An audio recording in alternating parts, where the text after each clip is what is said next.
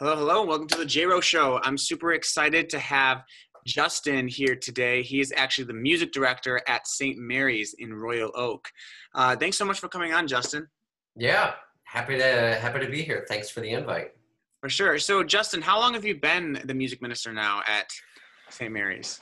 Not that long. I started May 1st, 2020. Right in the middle of the pandemic. Yep. I played my first mass, and there was a total of 2 humans in the pews. It was a lot more watching online, obviously, but it was weird. So I think that's kind of like the big elephant in the room. So we will kind of talk about the pandemic a little bit. I do want to hear about that, but let's talk first before. So Yeah. How did you find yourself here at St. Mary's? It's a bit of a winding story. So I was at St. Malachy in Sterling Heights for about 8 years, and then I left there to go teach and teach in the public schools and band and choir and whatnot. And when I left St. Malachy, my wife and I needed a place to go to church because we wanted to give the new music director space, and so we wanted to find a new community. Long story short, we found St. Mary as parishioners first about 3-4 years ago, and kind of fell in love with the community, fell in love with Father Paul, the beautiful space, and that was it. And then I kind of actually always thought, I used to turn to my wife in the pews and be like, hey, wouldn't this be a dream if this position ever opened up and I could be the music director for this community? And anyway, fast forward 4 years later, and there we have it. And I fortunately applied and was led, and it just worked out. So that's awesome. And now you've worked with Awaken too, right? Yep. Yeah, I think we're going on just over 2 years of being with Awaken. They had a band for about 5 to 7 years, and then we're the next installment. That's awesome. Now, for those who don't know who don't know what Awaken is, can you kind of enlighten us? Some people may be Catholic, some people may not be. So if you just can kind of imagine, someone has no idea, what is Awaken? Yeah, so it's a monthly praise and worship event, essentially. Runs about an hour, 90 minutes long, and it's primarily geared towards Catholics because it focuses around a holy hour and Eucharistic adoration, but there's contemporary praise and worship music that go on, lights and screens, the whole deal. And it's just an opportunity for people in the Metro Detroit area once a month to gather and pray and praise in a space from all varying communities and walks of life. Yeah. And now, and obviously it was like packed. It was always packed. And I'm curious how the pandemic is. Do you know, what are they going to do with the pandemic? Well, we haven't had an Awaken event since everything shut down. Right. Our first one back actually will be in November. This November? This November. Yeah, wow. So like a month from now. Okay. So we've tried to have a few, and then some parishes were willing to have us, and then watching the numbers as the curve would fluctuate, then some would, say, okay, let's do it. No, let's hold off. And so the first one back is going to be in November. We'll see how it goes. We'll see. Yeah. Hopefully it still happens. Hopefully it's packed. They usually are pretty well attended. So we're saying a lot of prayers for that right now. Yeah. What did adventures? Yeah. Let's kind of address this elephant. So the pandemic has definitely changed the whole music industry, definitely the whole church, the faith community. So can you touch on what has that been like? Like obviously becoming a music director now amidst this pandemic and all this uncertainty. It has, honestly, it's caused me to rethink things and completely approach music ministry from a different perspective. So obviously, because when you sing the amount of aerosol that's expelled, we're encouraging the congregation not to sing. So I have that big component that's part of a community prayer and praise of the community and the musicians singing together. That whole component has just been ripped out. And so figuring out how to still keep people engaged, but still being safe about it has been the major challenge in this whole process right now. It's going well, but it's been a challenge. Yeah, I know that has definitely been a challenge. I know at staying on the stage, I lead the 5 o'clock mass. Yeah. And then also I lead a lot of the youth retreats. At least I play the music. Cool. We did actually have a retreat this past this past weekend, and it was amazing. It was so great to have people together, and because it was a small Yeah. group, we were able to sing, and it was like, Good. I've been like longing for this. It was great. I know. We were Yeah, we were in a gazebo, and it was great. Yep. Just this past weekend, we were doing the responsorial psalm, and I really heard the congregation like sing out for the first time in months, and it was so like cathartic in a way, and I was like, oh, that's so great. Yes. I haven't heard that sound in so long, you know.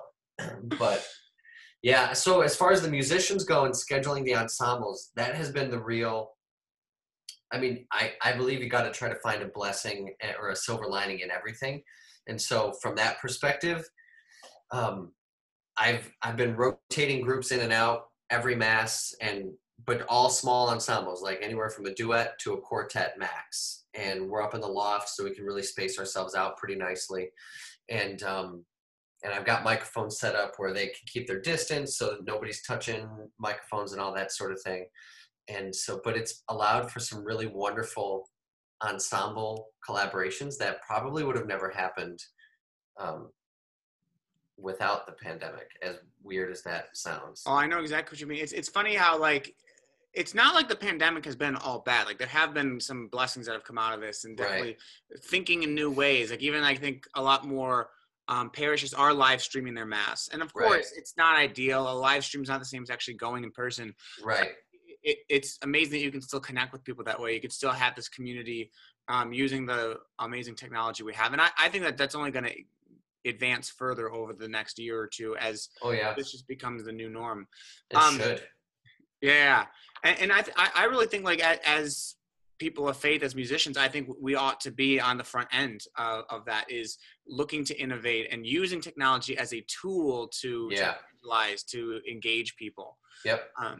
So no, it's awesome. And I know I'm a little bit like nervous. So this past, over the whole summer, we've been having outdoor mass for the 5 o'clock mass, and now this week coming up, we're doing an indoor mass. Now I have done a few weddings, in between, and those were obviously indoor. But it's going to be interesting now transitioning everything back inside. Yeah, no doubt. Masses and it'll feel weird. We've been doing indoor masses since we came back in May, and they were weird. I mean, they're still weird to a point, but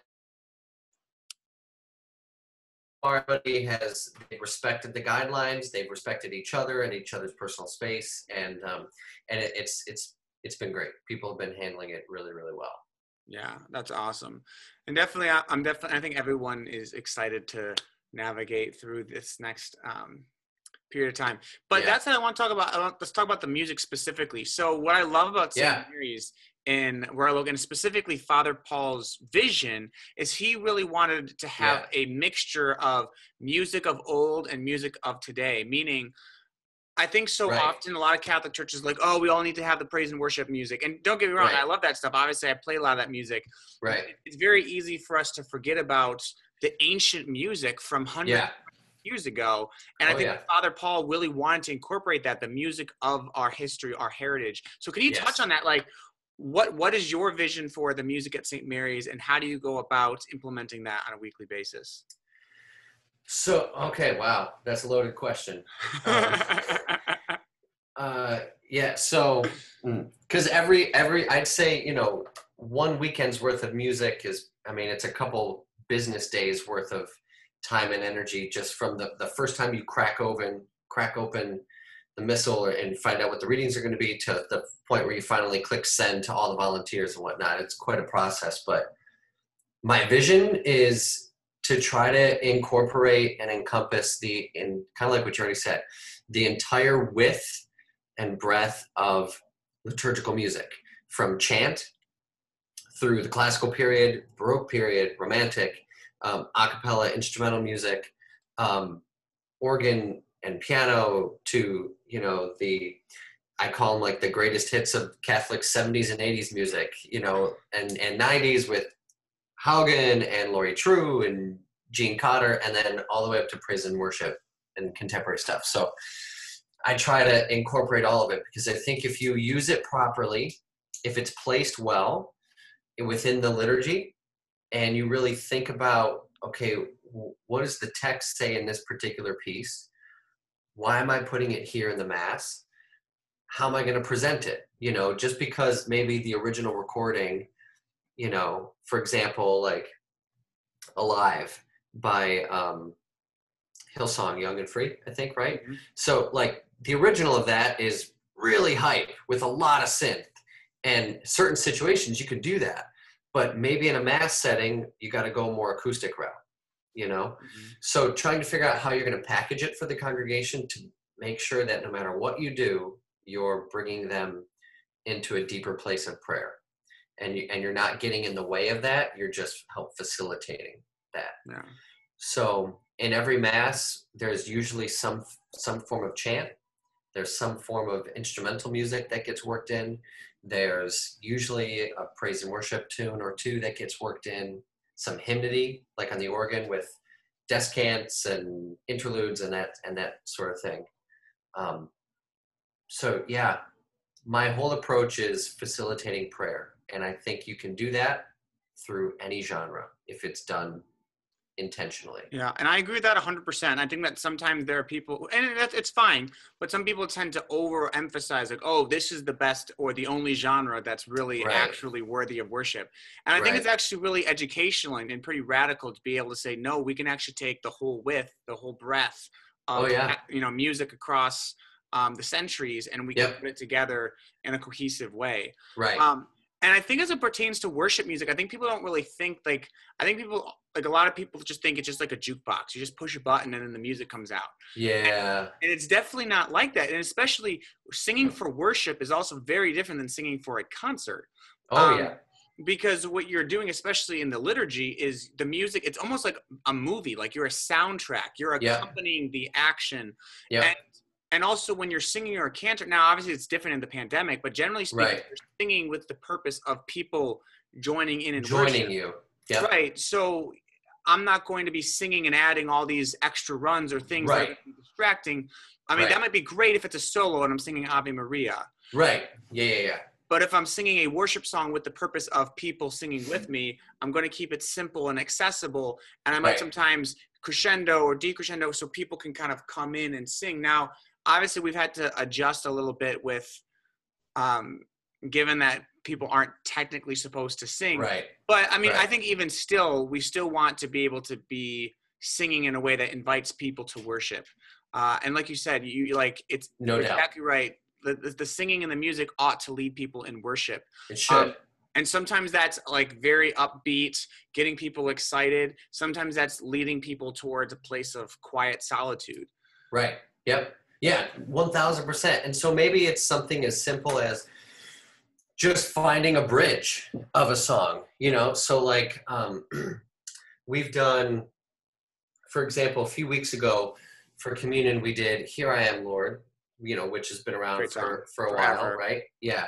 And that's something that's very comfortable to the vast majority of congregations. But then after that was done, we went right into the bridge of um, Christ is Enough, which is a very modern praise and worship tune. And so for me, textually, that made a lot of sense. The whole song of Here I Am is, you know, I am here if you call me. I'm ready to follow you. I'm ready to do your will. And then the bridge of Christ is Enough goes, I have decided to follow Jesus, no turning back. Well, so textually that works. And it's a simple refrain. It's only 4 bars that just keeps repeating over and over again. And the keys match, the tempos match. And so you go from one right into the other. And before long, the congregation, like it becomes this modern taze repeated refrain. That's awesome. So yeah, so that's one example where I've mixed old with new, but in a way where people were singing. So it was That's pretty cool. awesome. Yeah. Now, I think an important part of this is Catholics call this catechesis, but I would just call it like teaching. Um, a lot of people are not used to singing all the various types of church music, right? Like some people Right. are really into praise and worship, some people are Yep. really into the organ music. So like Yep. you're having to deal with the fact that people don't know this music. So Right. my question for you is, how can music directors, like, how can music directors, how can musicians, and how can congregations learn this vast repertoire of music? Or how would you even start? Because like when you think about the whole breadth, we're talking about hundreds and hundreds of years of music. That just is Yeah. overwhelming. Yeah. Where do you So, start? well, I think you start with, you have to start by knowing your community first. So, and knowing what their knowledge is, what their comfort level is, what they want to be exposed to. I mean, I think you can always push everybody's boundaries and expand their, their comfort level, but you got to know your community first. So, like in my last parish, like a mix of what I had just communicated probably wouldn't have worked very well because praise and worship music was just so new to that community, So you got to know your community first. Then I'd say you also have to realize that even if you're in the same position for 30 years, you're never going to cover everything. There's just so much music out there. There's so many centuries of just quality rep that you're not going to be able to hit everything. So don't try to squeeze as much music and as much content into every single week as possible. Like less is more, as the saying goes, in a lot of cases. So I'd start with those two things. And then if you're trying to introduce new genres, just go by little snippets. So for chant, for example, if we want to do the introit chant, which is the chant, at the beginning of Mass, I might just do the refrain, and I might omit the verses for that particular week and just do the refrain, which is only 20 seconds, right? I might accompany it loosely with some more contemporary-minded chords, so that gives like a little bit of a harmonic familiarity to the congregation. But the melody and the beat, the structure is all chant-like, true to its original form. And then I seamlessly go into an opening hymn that is very known, very comfortable, So little bits and pieces first, and realizing it's going to take time to cover things. Don't try to conquer Rome in a day, Yes, no, and I love that approach, because I found the same to be true, that if you just rush the process, like the last thing you want as a music director is people's faces to be glazed over, to not know what's going on. And I'm 100% with you, like so much, because I've done a lot of work with the archdiocese and playing at other churches as well, and I find like you definitely have to get like a pulse for like what's appropriate in this church, because some people can handle praise and worship music, some people cannot. Some parishes just like to play stuff from the 60s and 70s. Some parishes it's all organ music, and it's all like 17th century. It's true.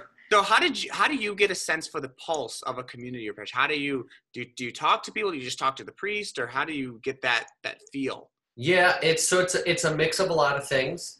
It is, well, first, before I go into that, like I think no matter what community is what they're used to, even if it's a church that does only organ music and only choral stuff, or only the opposite, in my experience, every community, and there's always people in each community that want to hear something else. Maybe not exclusively, but most people are willing to broaden their horizons if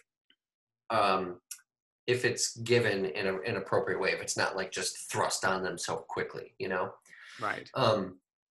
So as far as getting to know the community, it's definitely getting a feel for what the pastor's like, where their flavor is, and where they've been leading the people. It's talking to the parishioners themselves and getting a sense of, okay, what did my predecessor do?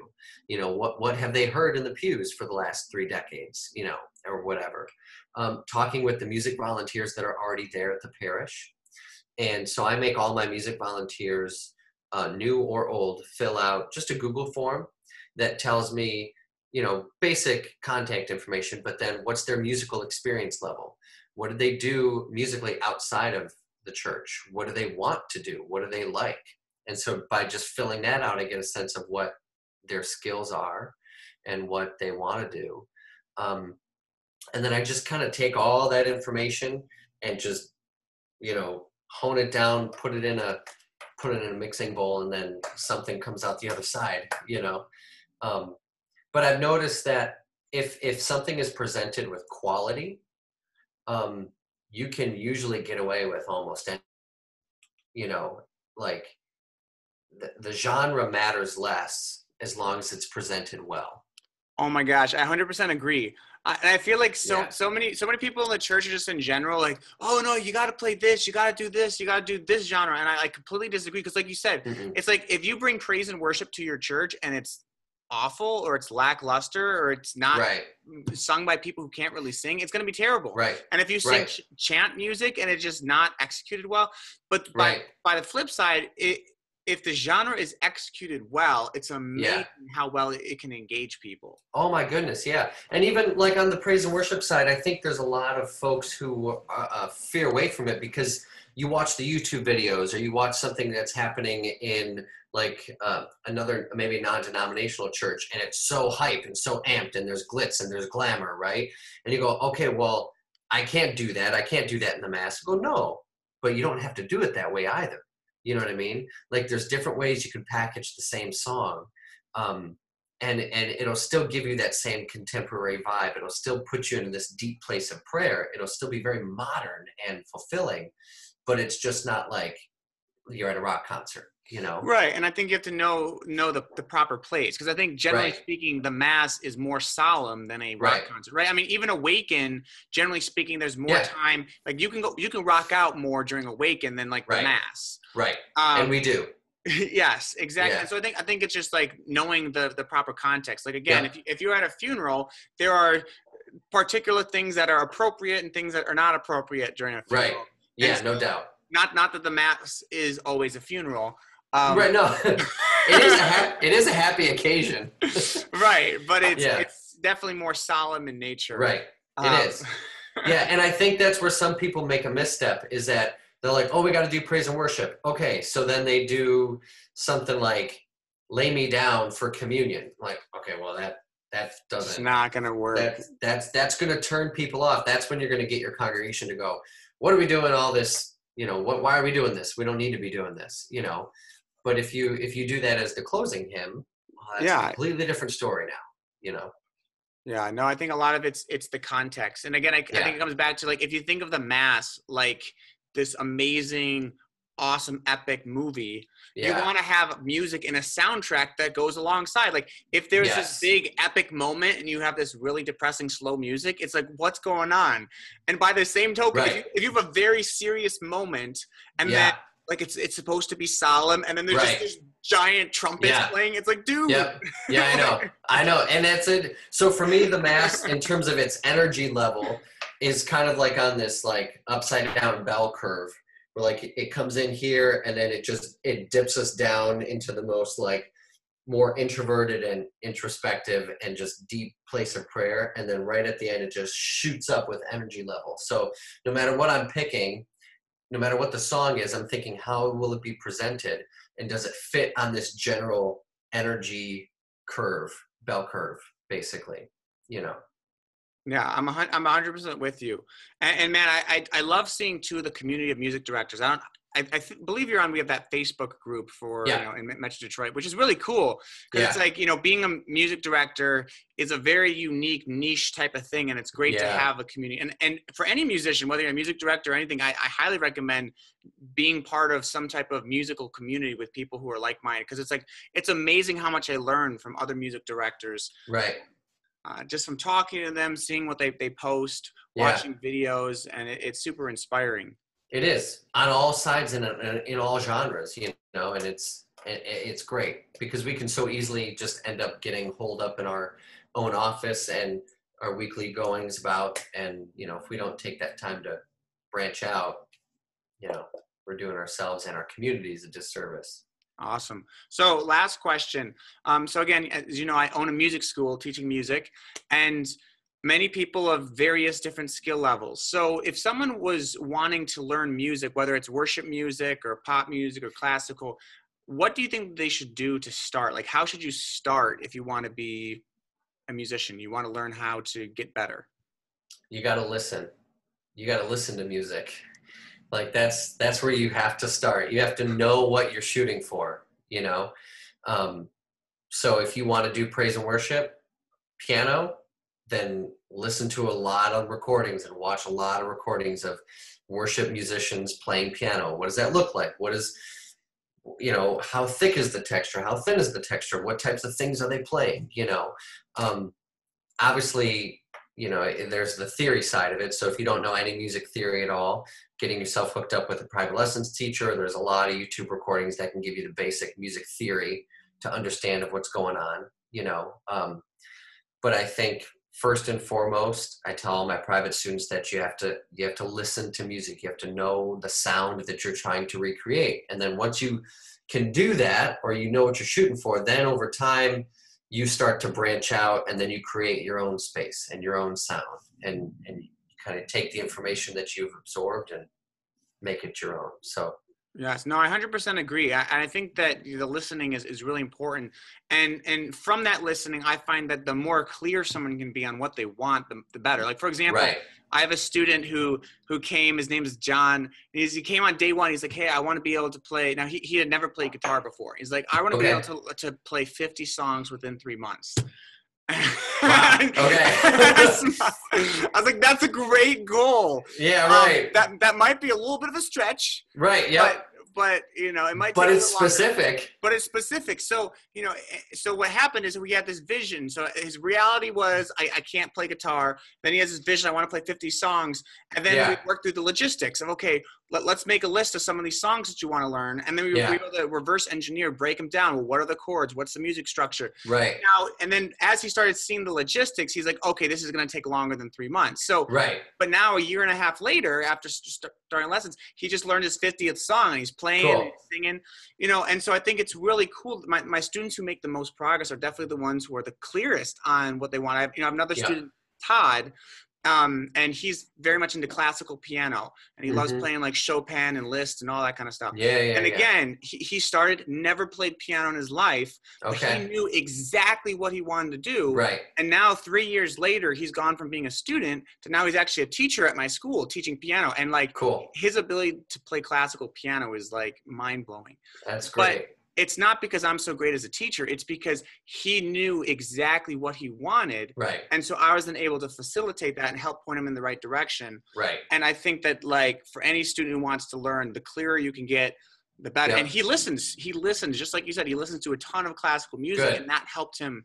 So anyway, I'd 100% agree. But thank you so much, Justin, for coming on today. This was a lot of fun. Yeah, no problem. Happy to do it. Awesome. And for anyone who is listening, if you are already a student of mine, you are fantastic. Thank you so much. If you are looking to get music lessons, you can go to jropro.com. That's jropro.com for a free assessment. Thank you so much. Bye-bye.